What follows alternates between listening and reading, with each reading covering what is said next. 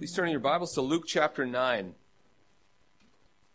Continue on, Luke chapter 9, beginning at verse 43.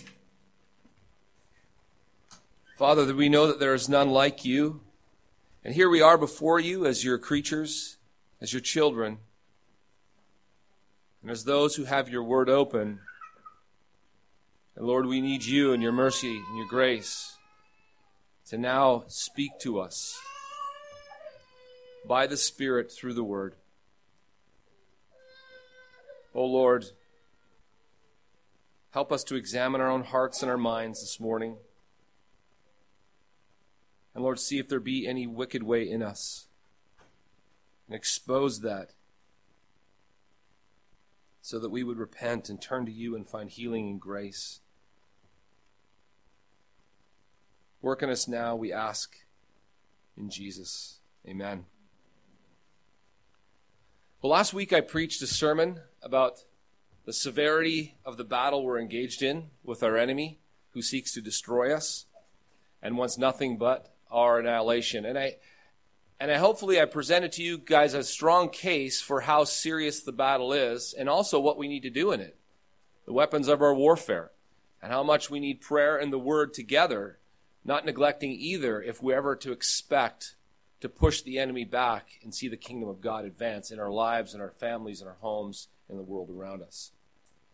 And I believe it's a very important message, incredibly important, especially because I think as Reformed types, we hear far too little about that. Far too little about the nature of the battle. And I hope for you guys it really affected your prayer life. I hope it had an impact on your prayers last week. Your prayers for your family, your friends, your neighbors, and the world around you. Because it truly is essential that we understand this and implement it. Because I think sometimes we end up living as blinded scientific materialists who aren't much different than the world when it comes to our understanding of what's really going on around us. Because it isn't hard to drift into the place where all we do is live according to what we see with our eyes and not understanding what's really going on spiritually. And this week, we're actually going to be moving to a different portion of Scripture. And at first blush, when we read it or look at it, you might be thinking, well, how is this connected to last week? Because it seems so odd. Actually, it looks like we've got 3 random events. And it seems like they just, whoever edited this just threw them in there. And it's not the case at all. Actually, what we're going to see, it's very connected and tied to what we've already just looked at last week, as we see how the enemy works in and amongst the disciples and the things that they're doing here in this text. And these are very connected, as we'll see. Here's the thing, as we begin in verse 43. The first thing we'll notice is that this is happening and is revealed to us that Jesus all of a sudden almost seems to say something random. Because in verse 43, we're going to find out that Jesus' mission, he has a mission, but that we don't get it. And clearly the disciples didn't get it. The text in verse 43 reads this way. But while they were marveling at everything he was doing, so while they were marveling, what was he just doing? He just delivered this boy from demons. He exorcised demons and they came out of him. So while they're marveling at this, Jesus said to his disciples, let these words sink into your ears. Let them sink into your ears. The Son of Man is about to be delivered into the hands of men. But they did not understand this saying. And it was concealed from them, so that they might not perceive it. And they were afraid to ask him anything about this saying. So the disciples and everyone were just reeling in what just happened. They were excited and they couldn't believe they had encountered the majesty and the power of God as Jesus, with a mere word, exorcises these demons. But Jesus' thoughts were not with them. His thoughts were not there at the time, in the moment. He wasn't reveling in the glory of the salvation and deliverance of a boy. Instead, his mind was somewhere else. Jesus, his thoughts were on Jerusalem and what was about to take place there as he heads towards Jerusalem. And he really wants his disciples to understand, if you look at this text, he wants them to know this. If they're all excited about what's going on, and this is a great moment, God showed up, God did something marvelous in our midst, and Jesus says, listen to me, guys. I want you to know something. Let these words, these are his direct quote, let these words sink into your ears. I want you to understand this. We can see that this is truly what's on Jesus' heart and mind, because it's the central theme that's been emerging throughout this particular chapter. Chapter 9 is popping up. And it's now for the first time in the gospel starting to come to the forefront. In chapter 9, if you go back and look at verse 21, Jesus introduces the idea for the first time. When he strictly charged and commanded them to tell this to no one, saying, the Son of Man must suffer many things and be rejected by the elders and chief priests and scribes and be killed, and on the third day be raised. Then, right after this, when Jesus took the 3 disciples up on the mountain and transformed before their very eyes, it says this in verse 30. And behold, 2 men were talking with him, Moses and Elijah, who appeared in glory and spoke. What did they speak of? They spoke of his departure, which he was about to accomplish at Jerusalem. And then a few verses later, now here where we are in our text, here's a short time after, Jesus once again brings it up that what's going to happen. I want you to know that the Son of Man is about to suffer severely under the hands of men. So this is the one thing, all of a sudden, this is on the forefront of Jesus' mind. This is weighing heavily on him. And the reason is because he knows the trauma of it. It's going to be more than any human has ever experienced. It's going to be awful. And as you could imagine, if you could anticipate something very awful happening to you, where are your thoughts on it? You're not thinking about all the great things that might be happening in your life right now. It really doesn't matter much because this one thing is coming up. Despite the fact that he does these marvelous things, that this power came from him and that this boy was delivered and the people were all excited about what God is doing, praising God. Despite all that, Jesus' mind, he can't get it off the fact that what's about to happen. And you can fully understand. But like usual, the disciples don't get it. They don't get it. Because as the text says, it was concealed from them.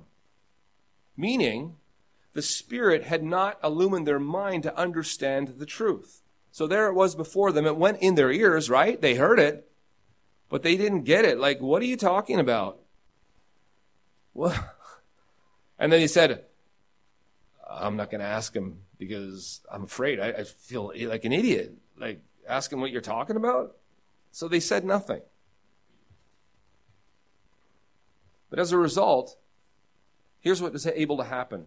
Satan was able to have his way with this particular truth.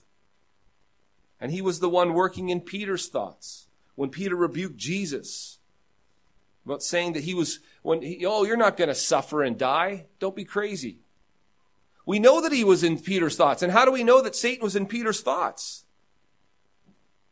Messing with his head, because what does Jesus say? Jesus turns and rebukes Peter. And he says to Peter, get behind me, Satan.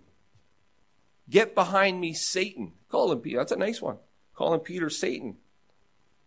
Get behind me, Satan, for you are not setting your mind on the things of God, but the things of man. Jesus says this because he knows where these thoughts were coming from. These thoughts were coming from Satan himself. Satan's work at planting thoughts in Peter's head. And Peter was going with it, thinking it was a good thought. This is often how Satan works.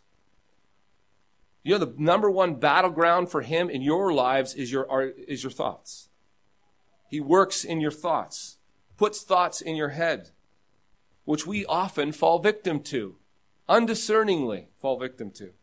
And they end up causing us to stumble. Just think of how often we hear about what God's mission is for us, but we don't get it.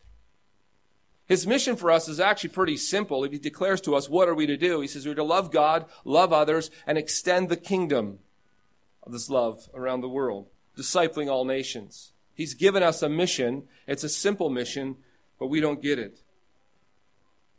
We also know he's also promised and told us that this mission that you're on is going to come with hardships, struggles, and difficulties, trials. But when these difficulties, hardships come, we're tempted to think that God is against us. Right? Would you admit that? Often, when they come, the hardship, the trials, the struggles come, we have a thought that, God is against us, or that God doesn't care, or that maybe he's on vacation somewhere. He doesn't see what's going on. God, where are you? These are thoughts planted in our minds by the evil one. His desire is to get us to not trust God. That's ultimately what he wants. To not like God. And to think God must not care very much for us. Therefore, forget God. I can guarantee you that if hardship has befallen you in some way before, you were tempted to think ill of God. Because the enemy of your souls will always spin it this way. And it's easy in those moments for the arguments to make sense.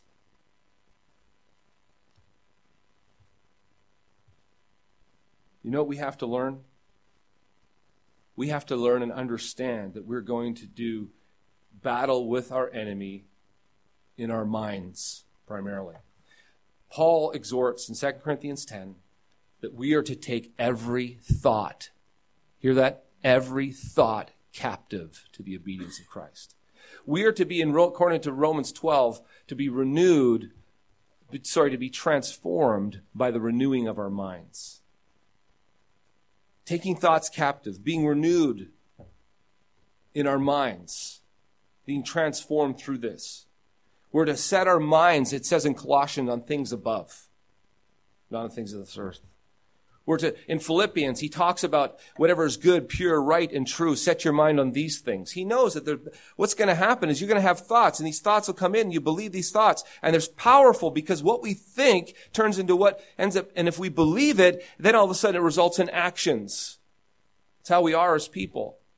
We often you feel things right now based on what you're thinking and believing. So if you want to be controlled, you just have to control your thinking. And the enemy knows this. Just look at what the enemy did in the garden with Eve. He begins by casting suspicion on what God said. And then he moves to cultivate unbelief in what God said.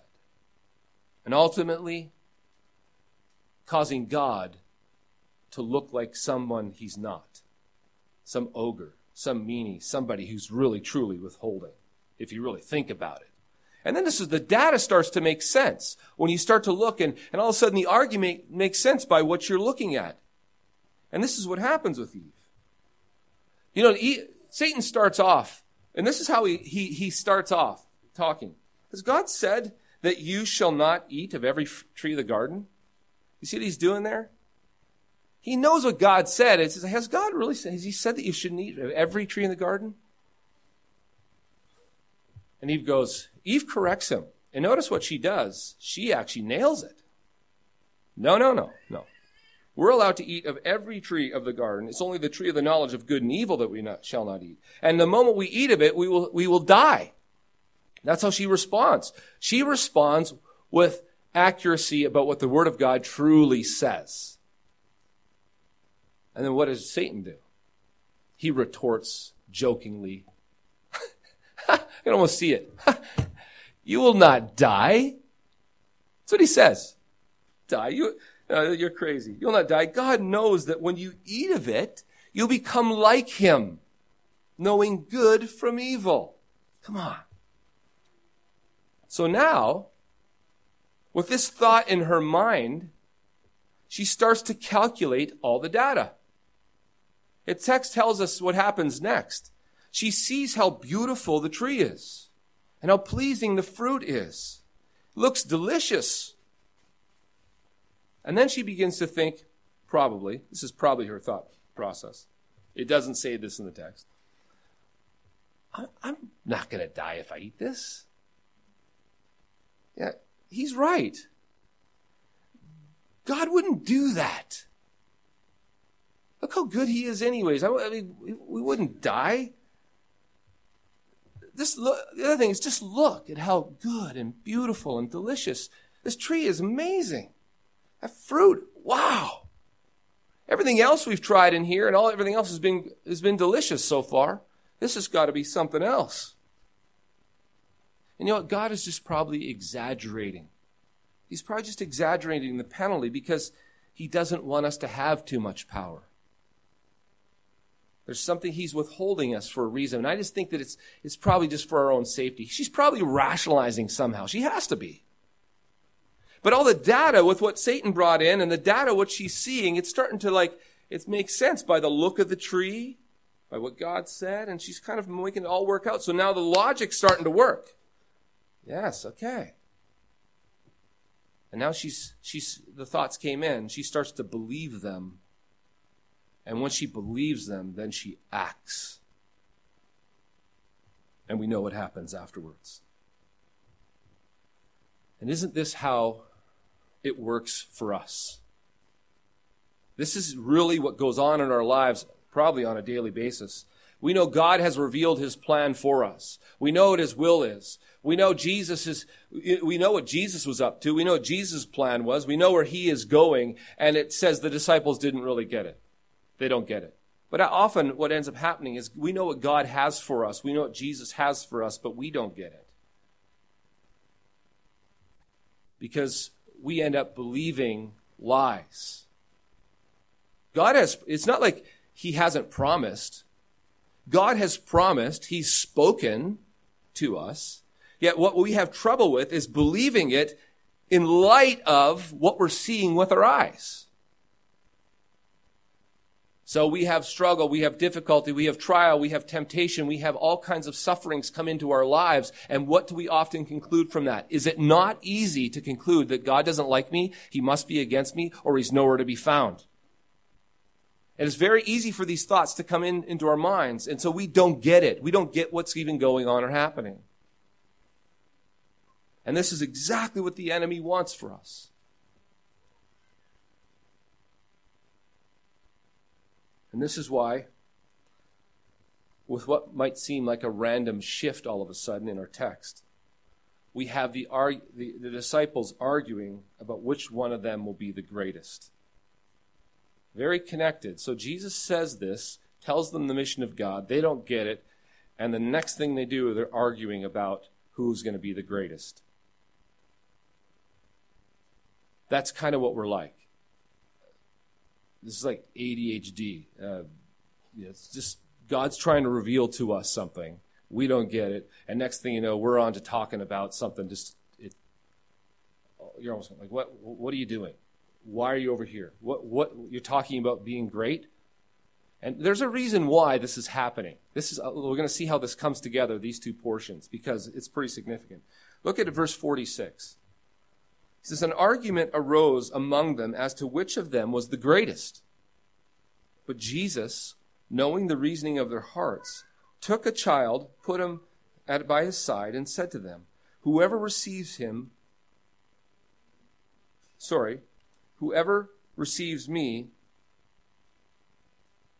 Oh, let me back up and skip a line. Whoever receives this child in my name receives me. And whoever receives me receives him who sent me. For he who is least among you is the one who is great. So they started arguing. Not about which of them could wash Jesus' feet that night. Not which one could serve one another. Not about, hey, could I be the one who gets to bless you guys? No. They're arguing about who among them is. So who do you think's the greatest among us? Right? It's easy to tell what's on their mind. Well, it's easy to tell what's on Jesus' mind. The apostles are thinking exaltation while Jesus is thinking humiliation. And this is often what happened. Jesus wants humility. We want exaltation. Total contrary purpose. Jesus knows that he's headed to his death, but the disciples think he's headed towards the throne. Now, we've talked about this in the past. It's really clear from Scripture, the Old Testament, if you just read on the surface of it and don't know how it fits together or works, you can easily present an argument where Jesus, the Messiah, when the Messiah comes, he is going to establish the throne of David and throw out all the enemies, and they're going to live in prosperous peace, right? It's easy to think that. And this is really the primary and the fundamental understanding of the work of Messiah. It's deeply ingrained in them. And it makes perfect sense, especially with what's happening. There is a massive crowd of people beginning to surround Jesus. His popularity is through the roof. They're seeing him work things in power, and they're watching the power go away from the Pharisees and the scribes and the religious lead of the day, and the crowds are starting to follow Jesus. And these people, the Pharisees and the scribes and the Sadducees, they can't handle this. They're jealous, they're angry, they hate this guy because everyone's starting to follow him, and it gets even worse than this. This is escalating. They're about to go into Jerusalem. This is getting close to Palm Sunday. And John chapter 12, verses 12 and following, it says this: a great multitude that had come to the feast, Passover, when they had heard that Jesus was coming to Jerusalem, they took palm branches and they went out to meet him, and they cried out, Hosanna, waving the palm branches. Hosanna, blessed is he who comes in the name of the Lord, the King of Israel. The King of Israel. This is what they were saying. Jesus is riding on a donkey, entering into the city, and there's a vast multitude, a huge number of people. We're out there with palm branches, praising him, saying, Hosanna, blessed be God in the highest. And here comes the King of Israel. This was the expectation of Israel. And they thought Jesus was going to be the king, go to David's throne. And what's going to happen when Jesus goes to the throne of David? This is it. He is now established and set upon the throne as the King of Israel. And what's the first thing the king is going to have to do is put together his cabinet. And if you're really close to Jesus, what do you think is going to happen with you? Yes. And you're going to get some sweet positions. Because there's some positions that got to be handed out. And I don't know about you guys, but I'm pretty close to Jesus. I see where this is going. Jesus is talking Jerusalem. I know we're headed to Jerusalem. He's talking crazy nonsense about dying and raised again from the dead. And we know they don't get it, but this is what they get. They get his popularity. They get what they're seeing. And this is one thing they are convinced of. They know. Jesus already affirmed it. He's Messiah. They know he's Messiah. These guys are jacked and pumped. We're headed to Jerusalem. Look at what just happened. And Jesus starts talking nonsense. Okay, forget that. Who's going to be the greatest? And they're having a little argument. In other texts, it's spoken more clearly that they actually were having this privately. And what happens is Jesus knows what's going on. He knows even their thoughts. Because they don't really want to bring this up in front of Jesus after he's talking what he's saying. And so they're conversing privately. Hey guys, what do you think? What position do you think you're going to get? Who do you think is going to be the greatest? Who's going to get the right hand? Right? And that's very natural for us. It's very easy for us. And it's exactly what the enemy does to us. Because as people, what do we want? We want positions of power, authority. We want to be able to have rule. We want to have people listen to what we're saying. We want to be in a place of success and prosperity. We want the highest seat possible. Our hearts want these things. But these people just like us, don't understand the nature of the kingdom and what makes for true greatness. And so as a result, what are we but easily persuaded? The enemy puts thoughts in our heads, thoughts of greatness, and the pride in our hearts kind of like the thoughts. So we go with the thoughts, and we like to really milk these thoughts because, boy, if I could be king for a day. Wouldn't it be good to be king for a day? Absolute rule. Couldn't we not clean things up, folks? Right? Isn't that a fun thought to have? Like, could you just imagine what I could say could be done? Oh, doesn't your pride and your flesh love that? So when thoughts of this grandeur start coming into your head, it's easy for your flesh to go with it and start liking it. This is nice. You know what? Here's the thing. It isn't wrong. It isn't wrong in and of itself to want greatness. Jesus never rebukes them for wanting to be great. He never says, get out of your heads, every one of you, this idea of greatness. It's wrong. That's of the devil. Stop it. Get lowliness in your head. No, what he says, listen, he says, if you want to be great. So he's saying, yeah, if you want to be great, thing is, there's a way to be great. If you want to be great, and then he takes this little child into his midst, he says, you've got to become like a little child. Because, you know, in that day, doing what Jesus did, what's happening is the people are seeing a firsthand example of what this looks like. Because children are not like children in our culture. You know, children in our culture are typically very highly esteemed, and we delight in them, and they're, you know, everybody just, oh, look how cute, look how lovely, and look, you know, they basically can run roughshod over everything, right? In that particular culture, they were on the lowest level. It's kind of like a kid, if he's saying what he shouldn't be saying, if he's disrespectful or not doing what he should be doing, what a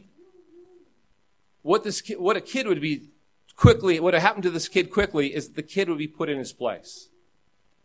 The kid would probably be smacked and told, you know, to go back to where you belong. Don't speak unless spoken to. Right? Don't get in our way. All you're to do as children is you're to be quiet, be respectful, and be obedient. And if I want something, then you need to jump up and get it for me. So a cultural understanding of children were sitting in the lowest place in this particular culture. Now Jesus takes and he does something, and he brings this child into his midst and puts the child on his lap and says, you got to become like a little child. Well, a little child, really? And we know there's a little bit of distaste. We know there's a little bit of like, what are you talking about? Because if you remember prior to this, in Matthew 19, while Jesus is speaking about the kingdom, little children were brought to him so that he might bless them. And what did the disciples do? They rebuked them. Get them away. And Jesus sees what their attitude is like and how their disdain for them is inappropriate. And he says, no, bring them to me. For such is the kingdom of God. The little children, he totally reorients their minds so that they would understand that children and their position and what they're like by nature reflects and resembles the nature of the kingdom much better than you adults who think you're on top or above. So it's the nature, it's the position, it's the lowliness of children in the culture that he's calling to. And he says, you need to become like a little child. It isn't the arrogant adult who wants to be on top who will find a place in the kingdom of God. It's the one who's like a lowly child who will be exalted. In Jesus' kingdom, there will be little ones who are given higher positions.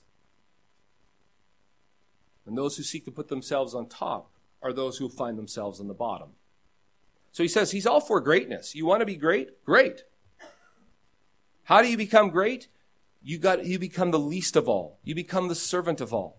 Look at what Jesus is going to do. He's going to become the greatest of all, and he's going to lower himself to the lowest place of all. No one's humbled himself already more than Jesus, and he just got started. He's already God incarnate, right? He's from heaven. He comes to earth, and he humbles himself and takes on the form of man. And it gets even worse. He humbles himself and takes on death. Death on a cross. And submits himself to death and raised from the dead. And now he's exalted higher than any name in heaven and earth. God has highly exalted him. This is the way it works in the kingdom. You want to be great? But again, what do we seek? We seek exaltation. We don't seek humiliation. We don't like the humility thing. It's because we often don't get even how the kingdom works. And it's often we find ourselves offended, jealous, angry, upset because we're not getting what we want.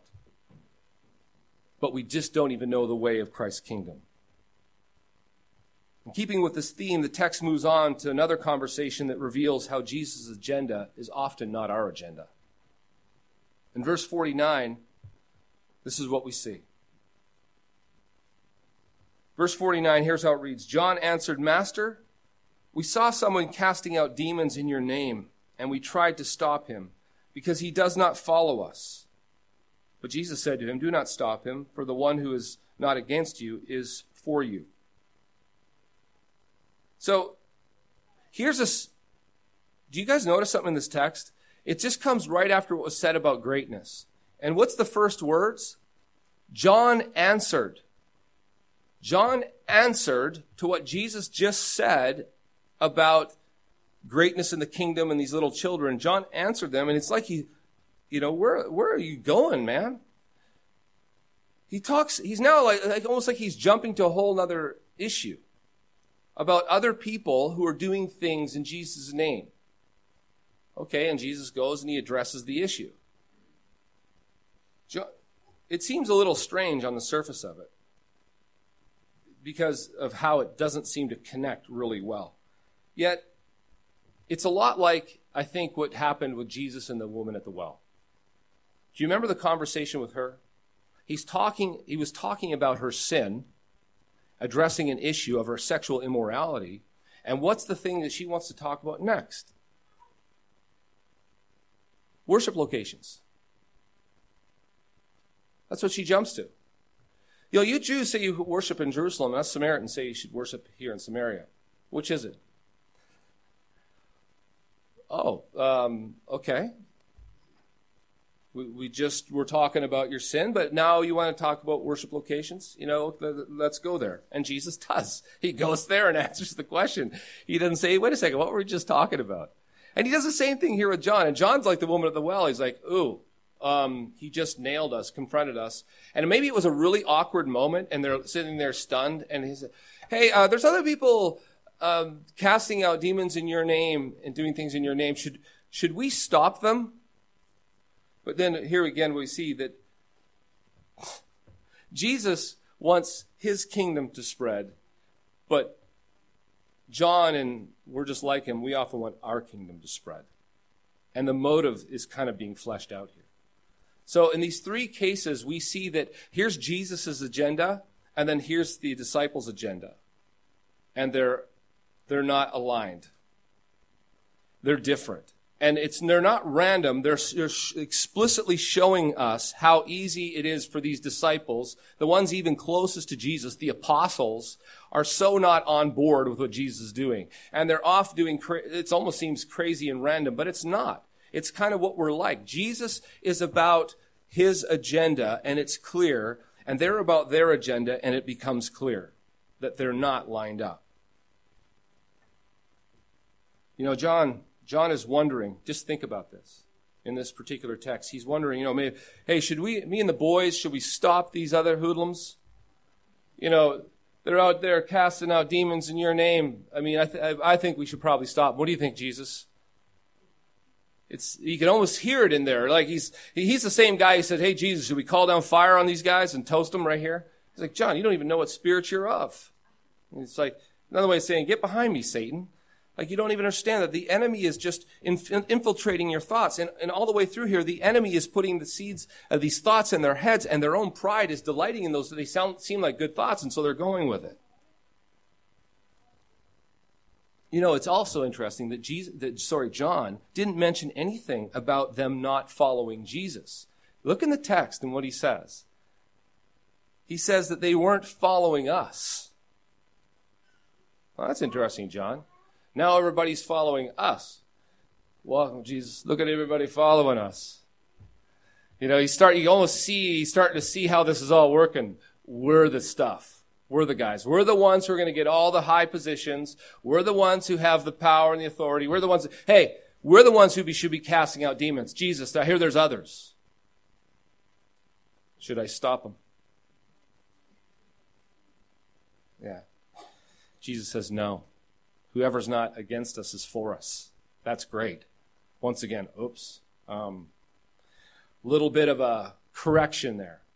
Because how easy is it John's all of a sudden concerned about not the spread of Jesus' kingdom, it's really about his kingdom. The Apostle John. This is a quality guy. Good man. And John is thinking about his kingdom at this point, not Jesus. And all this starts because Jesus gives them privileges and power to cast out demons in his name.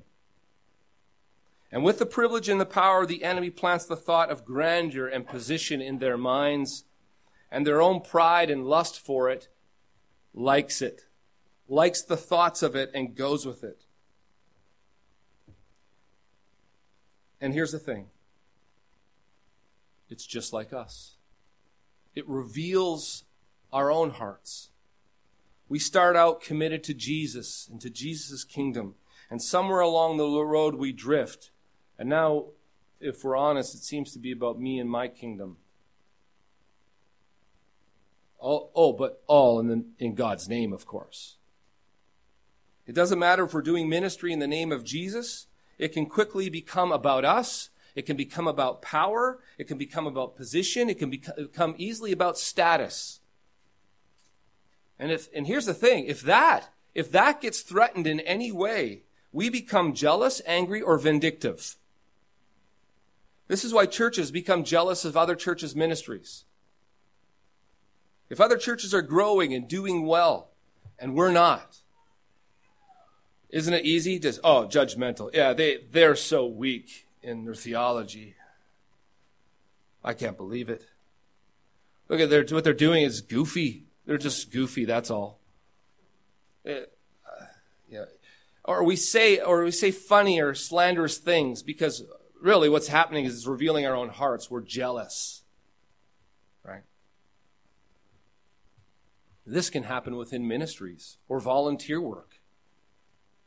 Anytime there are others doing what we're doing, you know what we quickly do? Compare. We want to see how we size up. How am I compared to them? If they're up here and I'm down here, I don't like this. I like it when I was like, I'm up here, they're down here. That makes me feel good. That's the way I like it. And once we do this, once we open up the door for this, we immediately give nice ripe ground for the enemy to come in and plant those thoughts in our heads. And then we like the thoughts. So we go with those thoughts. And they just breed vindictive, judgmental, critical, jealous hearts. And from that is all kinds of trouble and wickedness. You know, here's especially where it happens. If we're the ones on top, if we somehow have gotten to the place when we're on top in a ministry or whatever, or we're on top in what we're producing, or we have an authority in some way. And then there's always the up-and-comer. That one we're watching rise. And as we watch them rise, we start to feel threatened. Oh no, don't rise too quick, too fast. Because now I'm seeing that this could mean me losing. This could mean me going down. This could mean them here and I'm here. And our pride hates that. And so now all of a sudden we become jealous, vindictive, critical. That's how we act. We just like these, hey, Jesus, should we go and stop them?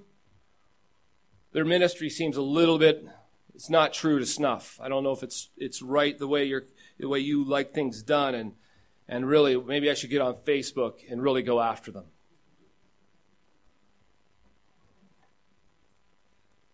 And maybe if I do that, then, subtly in my own heart, I know that, hey, maybe everyone will look and say, man, you're so smart. You're so amazing.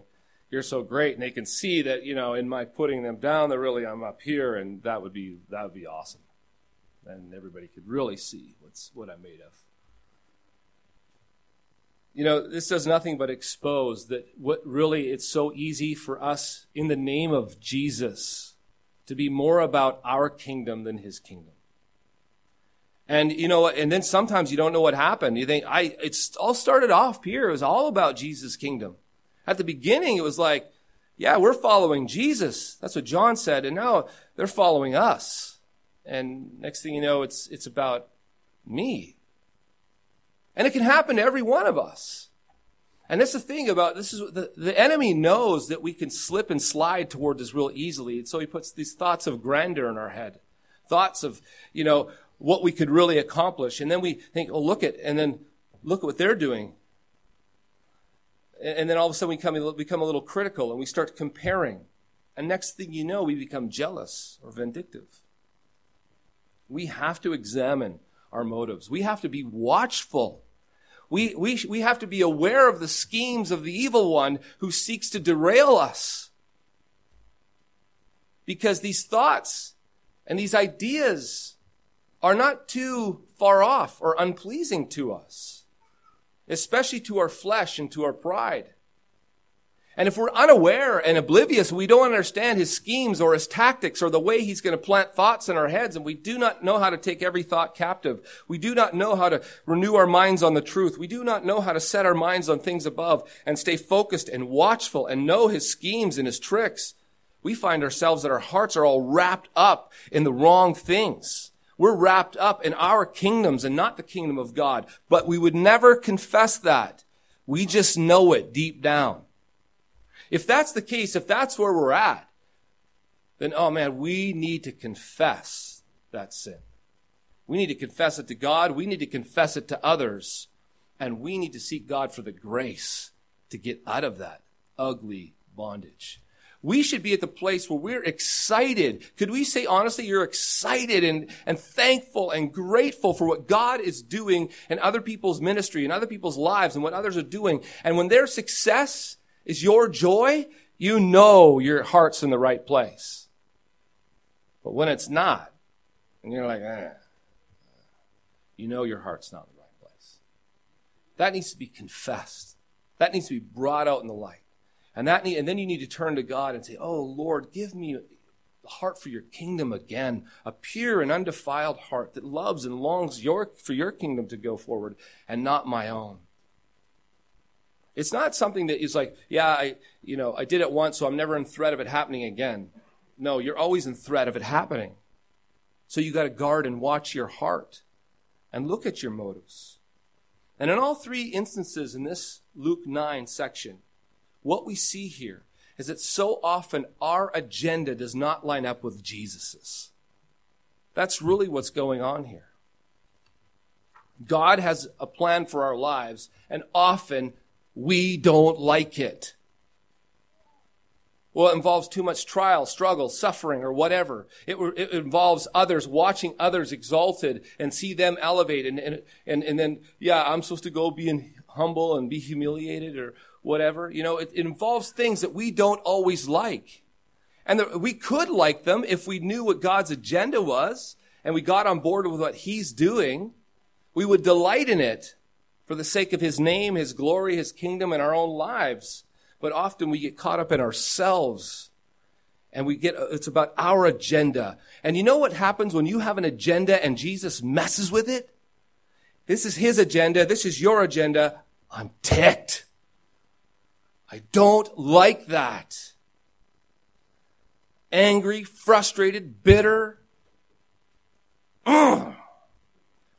There's your heart for you. Lovely, isn't it? And the whole idea is for you to see, hopefully you see that. Oh, Lord God, have mercy on me. My agenda is it's about me. It's not about you. I don't like often what you have. I want what I want. Lord, that we should be grieved over that. Hopefully the Lord causes us to see that, because all of us are so easily tempted by it.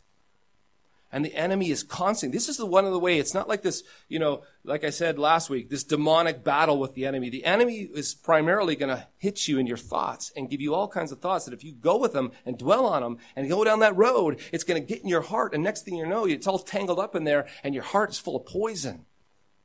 And now you need some serious surgery. You need God to have mercy on you. The enemy knows we struggle with pride, a love of self. So it's a way to attack. And he had you could tell that he's constantly getting even the disciples in the text of Scripture. We're not like ironclad people who are able just to skip along life and think that this won't affect us. People, if you're not watchful, if you're not on guard, if you do not take your thoughts captive to the obedience of Christ, if you're not careful about what you're thinking about, what you're dwelling on, you can be taken easily. And if you've been taken, what do? Oh, you've got to confess your sins to God, confess your sins to others, expose it, and then cry out to God, and then he brings healing and grace. You need his grace in your life. If you're not kingdom focused, you need him to make you kingdom focused.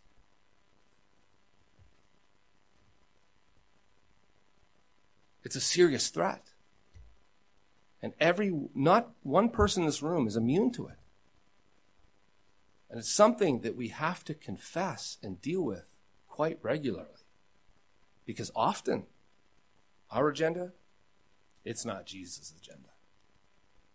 And therein lies the problem. Amen. Father, we're so thankful that you reveal to us and expose in us by your Spirit our sins. We so often, O Lord, I must confess, we fall in love with the praise of men. We fall in love with greatness. We fall in love with the idea of us establishing a wonderful kingdom. And we deceive ourselves and deceive others. And we often say, yeah, it is in your name and for your sake and your glory. But underneath it all, Lord, we know that so often it's for ourselves, for our glory. Father, have mercy on every one of us here. Please expose these sins in our hearts, that we would be bold confessors of them. We would confess them to you, confess them to others, and we would cry out to you and look to you to give us the grace that we need so that we would pursue greatness through humility. We would pursue greatness through service. We would see the promises. We would see your ways and the ways of your kingdom and delight in them. For we ask this in Christ. Amen.